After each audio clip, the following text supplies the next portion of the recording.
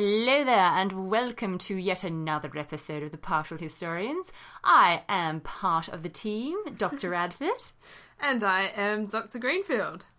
So we're continuing on looking at sort of legitimate and illegitimate women. This episode is going to be the slightly more fun side of things. Well, yeah. So now we're moving on from Matrona. Goodbye. See you wives. later. Goodbye, legitimate married women. Legitimate women. Goodbye. And now we move on to prostitutes. Yes.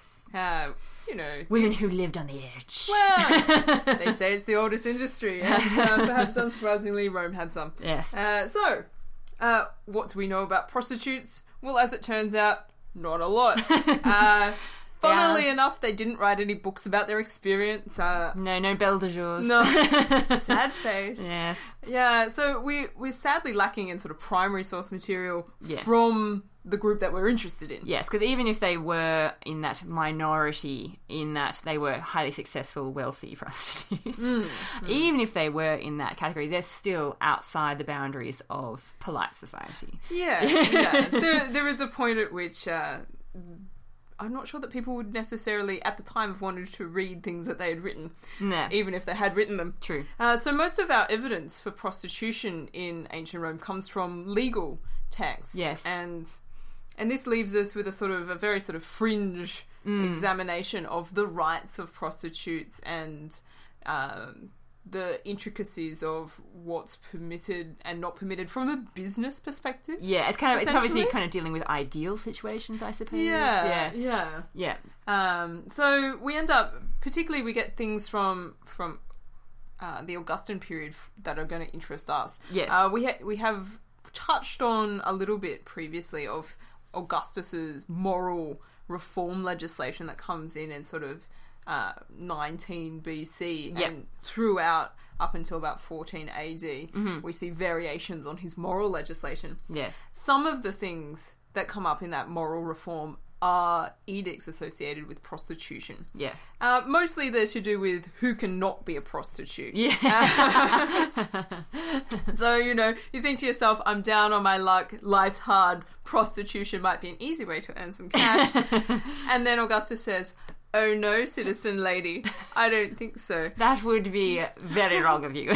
So since we've talked a little bit about the way in which citizen women are seen to hold the honour of their family within their own sexual bodies, it's perhaps unsurprising that we see this legislated into Augustus's laws, where we have this distinct set of situations where a woman, if she is of a particular citizen standing, cannot become a prostitute. Yeah. Unless she wants to negate her family position. Yes. So she could, if she really wanted to, abrogate all of her ties to her birth family or her husband's family. Yep. In which case she'd be free to become a prostitute. Yep. But she could never go back to being a citizen woman. Yes, it's a pretty big deal. I mean, that's obviously, what she has is what a lot of people want. They want to be Definitely. Yeah. And yet what we see is evidence of some women protesting about the nature of this legislation to such a point that they do, as a protest, actually say, well, no, I forget my family. I am becoming a prostitute. What are you going to do about it? And set themselves up in really nice... You may be the Emperor Augustus. You can't stop me. I want to do it, and I want to do it with whoever I want. So, you can forget it, Daddy-O. Yeah. It just ain't going to happen. Yeah. And there's also laws forbidding senators from marrying prostitutes, isn't there? Yeah, the age-old... I mean, forget Richard Gere and all of the romance, They don't find that charming. They don't find that charming. No. You can't find one that happens to be a little bit pretty and slightly clean. Yeah. And think to yourself, if I dress her up right, nobody will ever know she came from a low-class family. Right. There's no Pygmalion. No transformation. No pretty women. Sadly. And obviously that whole idea of illegitimate sex, it sort of ties into adultery a bit as well. Because women are crossing a line if they become adulteresses. Well, this is where we get one of those really good double standards from the Romans. Yes.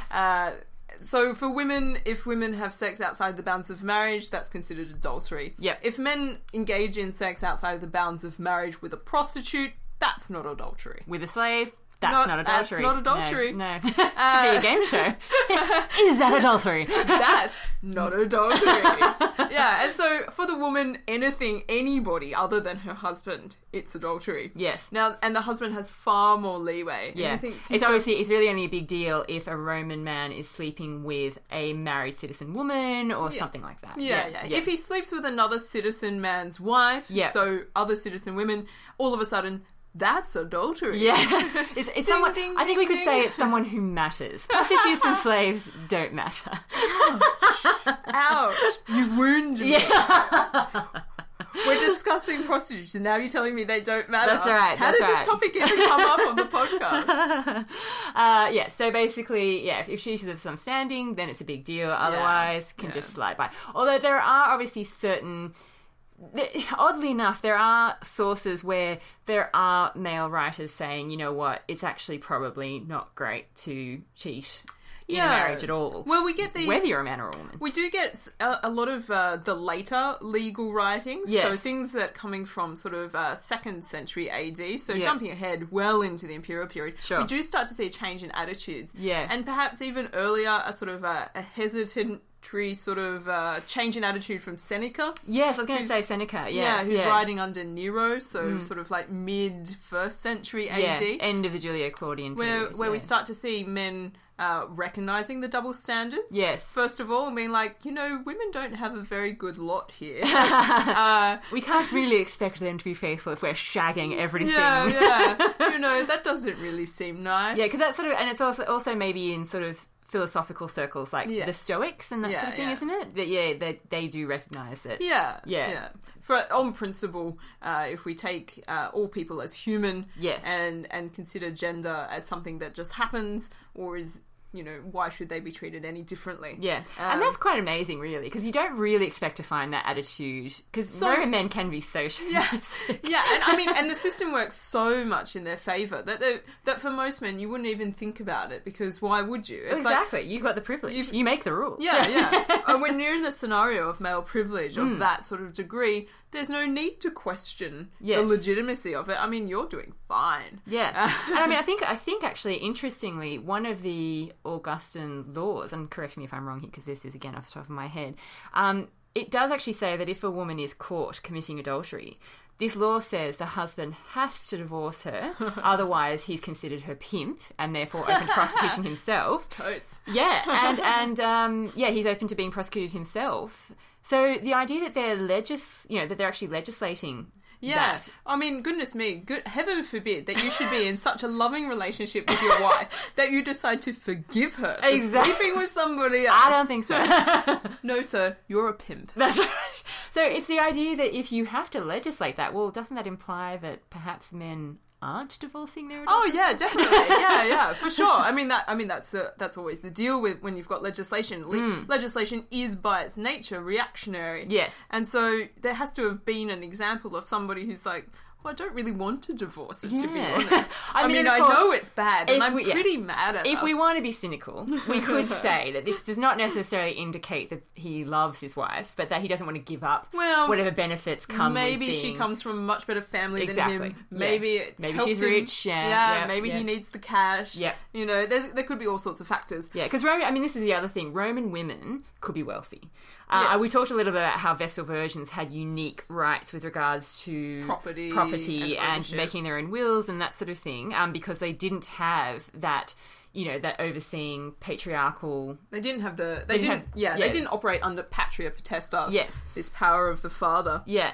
But Roman women weren't exempt from having any personal wealth. They could. And it mostly develops sort of ad hoc through legal loopholes. Yes. As the sort of the late Republic progresses. Absolutely. And I also read somewhere that it could have been also a bit of an accident in that so many men died in pretty severe conflicts like the Punic Wars. You didn't have many options. You didn't have a female. Yeah, someone had to inherit it. I suppose, sweetheart, it's all yours.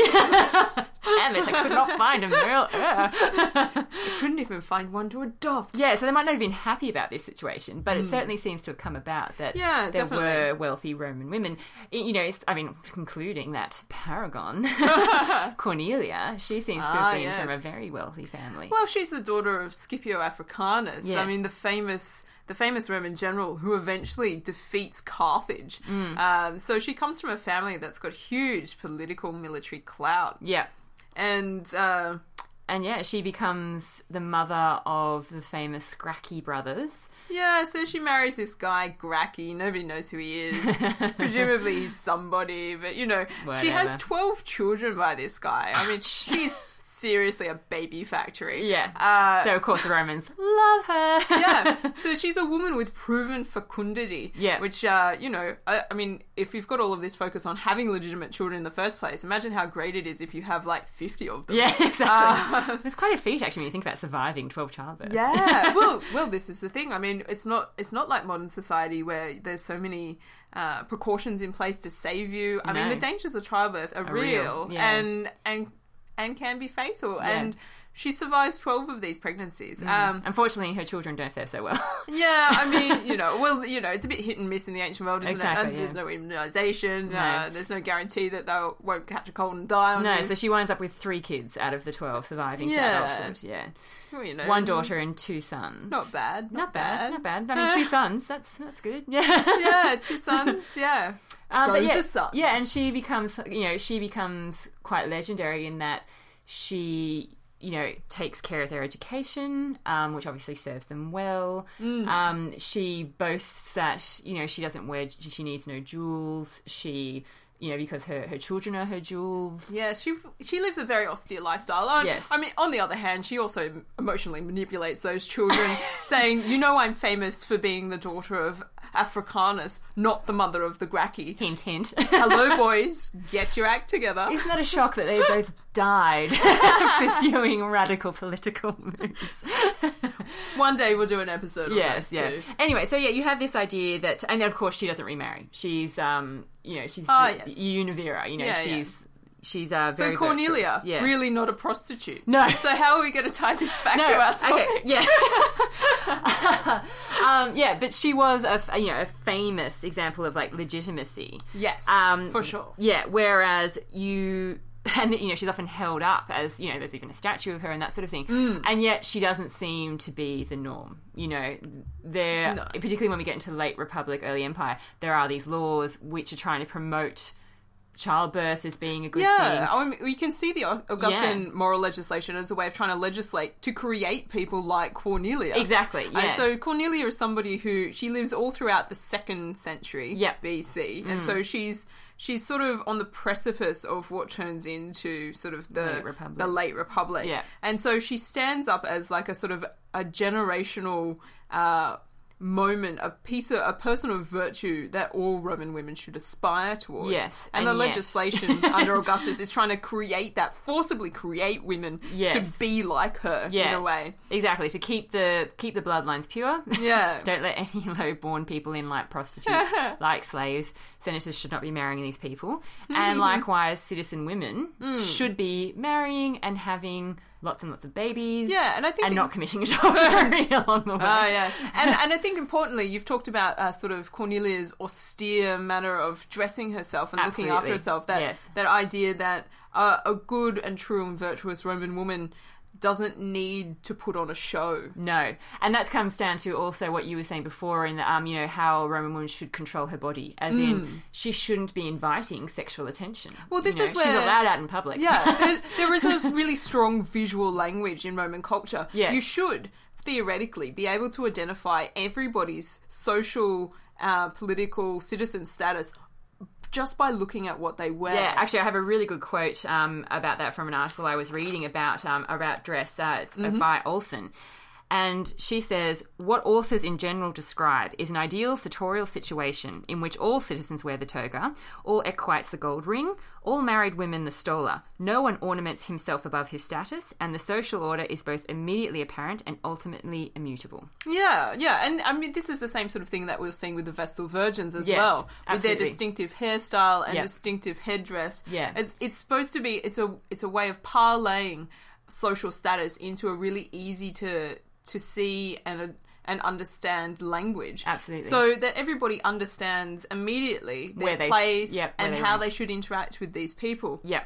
So when you see a violation of this, yes, and increasingly this is what the late Republic tends to represent, is a relaxation of all of these types of processes, this visual language starts to break down. Absolutely, because that's just it. I mean, the stola, even though it is perhaps, what an ideal Roman matron would be wearing. And I guess we should clarify this point. Nobody's really quite sure what a stola is. Whatever it is. Whatever a stola is. It seems maybe to be like a long part of the headdress, a little bit that sits over your tunic or something. Yeah. It's a piece of fabric. Basically, the ideal Roman woman, Roman matron, as far as we can tell, is wearing a costume that basically covers her up pretty well. It's a bit drapey, but it covers her. Yeah. She's not revealing a lot. No. Very modest. But that's the sort of ideal that's sort of trying to be hammered home, because it seems like women aren't necessarily dressing like this. And this is, I suppose we could also talk about what prostitutes are allegedly wearing. Oh, yeah, definitely. Well, I think this is where it gets really nice and transgressive for us. Yes. I mean, so you've got the Roman matron wearing the stola. Now, not anyone can wear the stola. You really... What? Yeah, I know. This unattractive piece of clothing, as far as we can tell, is associated with a particular class of women. Boring. Yeah, exactly. Duh. So if you are a prostitute, if you have crossed that line, you can't be wearing that. You can't be getting about like that. And so there is this association between the Roman prostitute and the toga, of all things, which is what a Roman... boys. Yeah. You know how to get into this thing. Yes, exactly.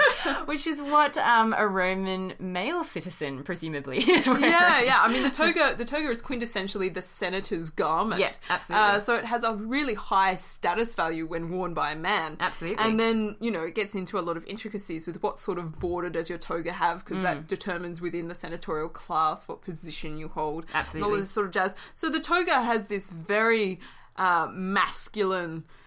visual sense about it, and then all of a sudden we start to see evidence of prostitutes in togas. Yes, and I mean, it seems it's as you say, the evidence is just so sparse. I mean, there's very little, obviously, artwork in which we can say that's prostitute.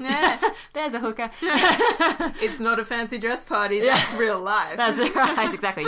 Toga party. Yes, please. Did you know that every time you go to a toga party as a woman, you're dressing yourself as a prostitute? It ties in rather well, I think, with the general atmosphere of toga parties. I'm going to have to rethink my whole costume. Yeah, and it's the idea that, if a woman was wearing a toga, that she would be, basically advertising herself as... advertising her wares. Yeah. Yes. However, again, there seems to be a bit of an ideal or, something that's symbolic, because... the references to women wearing togas in the literature is just it's very unclear. So, for example, we've got Martial, who's a bit later in the Empire. He's basically a poet who indulges in the obscene. Yes. I think might be the quickest way of introducing. Which is why we like him so much. He basically, in one of his epigrams, he basically tells a friend off for giving a notorious adulteress dresses of purple and scarlet, and he says that instead she deserves a toga. So it's basically the idea that, she's a whore, and that's what whores wear, but... it's not actually saying, that whores definitely all wear togas. Oh, yeah, but, it gets to the point where it's like, well, what are you going to do with evidence like that? Presumably it's well ingrained enough in Roman society that symbolically prostitutes wear togas. Exactly. So you only need a few women running around in a toga in the city itself to make that legitimate. And if enough people, presumably he's this is a joke, and it's meant for an audience who will recognise the joke. Absolutely. And in order to recognise the joke, they must recognise the symbol. Absolutely. And so it's more the idea that if you're talking about a woman wearing a toga, you're talking, you're saying that she is a whore. Yeah. Whether she actually takes She might not be physically, she might not be physically wearing a toga. She might not actually be a prostitute. But if you say the woman is wearing a toga, you're basically saying she's a whore. Exactly. Yeah, exactly. And there's also, that anxiety that sort of comes through the literature a little bit, that upper class women were perhaps dressing a little like upper class whores, or perhaps vice versa, of course. Well, the conspicuous display of wealth, I think it's difficult to get around, because on the one hand, there's a point at which, I don't know, this is going to be sounding terribly stereotypical and generic, but women do like to show off to each other. Yeah, and definitely, okay, you've got this ideal like Cornelia, but as we said, that was not for every woman. There were plenty of Roman women who seem to have been quite happy to dress up. And we definitely have the example from I think it's the Middle Republican period, where there's a legislation brought in where they want the women to give up all of their jewellery. Yes, yeah. In order to pay for the war chest. In fact, I think it's during the Punic Wars. During the Punic Wars, because the Romans have fallen on hard times. They're like, we need to fund the war. Yeah. And they're like, ladies, you're going to have to start contributing because we don't have enough cash to pay for the troops. You're going to have to give up your luxuries. Yeah, and you shouldn't be going around decked out in gold. Not to mention that you shouldn't be wearing the gold in the first place because it makes you look like a whore. So, they were trying the stick and the carrot there, surely. Exactly, yeah. And what they thought was the stick and the carrot. And supposedly the women get together and get really upset. Understandably, it's sort of like no taxation without representation. Yeah. The women are like, hello, do I ever get to hold public office? When do I ever get to, have any benefit of being Roman? It's sorry boys, it's really sad, but I'm not giving up my gold jewellery. Yeah, you can want this gold all you like, but unless you're going to improve my conditions, this war effort is your business and not mine. Absolutely. There's definitely evidence that women like to dress up. Yeah, for sure. And, you've got people like Seneca, who we talked about a bit before, talking about, women who wear makeup and who wear, who adorn themselves, wear fancy clothes. And obviously makeup is, again, an extension of that same sort of adornment that they're getting dressed up. Yeah, exactly. Do. If they're dressing like that, well, the face of such a woman was proof of her shamelessness. Oops, did I mistake you for a whore? Yeah. My bad. Maybe you shouldn't dress like that. Exactly. Who knows? Who knows how the fashion dynamics worked in the Roman world? Well, we see that same thing, that example of Postumio and Minucio, those two Vestals, who are sort of lambasted for being sort of dressed provocatively, and we don't really know what that means. No, exactly. In practical terms. Presumably it means they're dressing the colours, the fabrics. The fabrics I think they definitely refer to occasionally, as big silks not being appropriate. Because maybe she decided to spice up the costume with a little bit of jewellery. Yeah, exactly. Maybe she decided to paint her face, but. This sort of thing, it comes up again and again. Yeah, and it's definitely, obviously, I'm presuming that, a good virtuous woman would wear woolen gowns, not sexy silks. Did I mention that they scratch? Yeah, exactly. I just don't want to. And of course, you come back to, good old Ovid, who, likes to have a bit of fun and yes. with the social norms. What has he done this time? You have him saying things like, be far from here, you signs of purity, thin vitae and long stola that covers the feet. So presumably, I've seen a touch of ankle. Exactly. It could also be, what they're covering up, all that kind of stuff. We don't really know. But, there is definitely this association with women who are up to no good. Being referred to. Adornment equals questionable behaviour. Yes, absolutely. To the point that perhaps prostitution. Exactly. But does it seem to bother our Roman ladies? No, terribly not really. Much. No. They just keep doing what they do. No. There aren't too many Cornelias. Like all good women throughout time. They're like, I hear you, whatever. Yeah, exactly. Talk to the hand, baby. Yeah, because there aren't too many more Cornelias that pop up. No. Augustus tries to fashion Livia into something of a... Look, Olivia would be that quintessential example, but I think we'll be dealing with her later on. Yeah, absolutely. And she never quite makes it. She never reaches the lofty heights of Cornelia. No, not quite. Of course, she is on her. she's not on her first marriage now, is she? Yeah, she does marry a couple of times. Yes. Anyway, well, that might be a good place to wrap up our discussion of the women who walk the streets. So unfortunately, we know very little about. And of course, the very bottom of the heap, the women who, were very low-class prostitutes, we know so little about. Yeah. Well, I mean, obviously, when we're dealing with prostitution, we're largely dealing with slave women. Yes. And that leaves us in a really sort of difficult evidential position. Absolutely. And I mean, there seem to be at least women who, wouldn't even have had the security of a brothel, to practice their trade in. I mean, basically, the lowest form of whore is, like a naked whore, so not even wearing a toga. Yeah. And there's always that famous example that fornication comes from the Roman term for archway, because this is where the lowest form of prostitute would be, practicing their trade. Yeah. Just pulling some guy to the nearest. Come into my archway. Yeah. Yeah. And I don't just mean that metaphorically.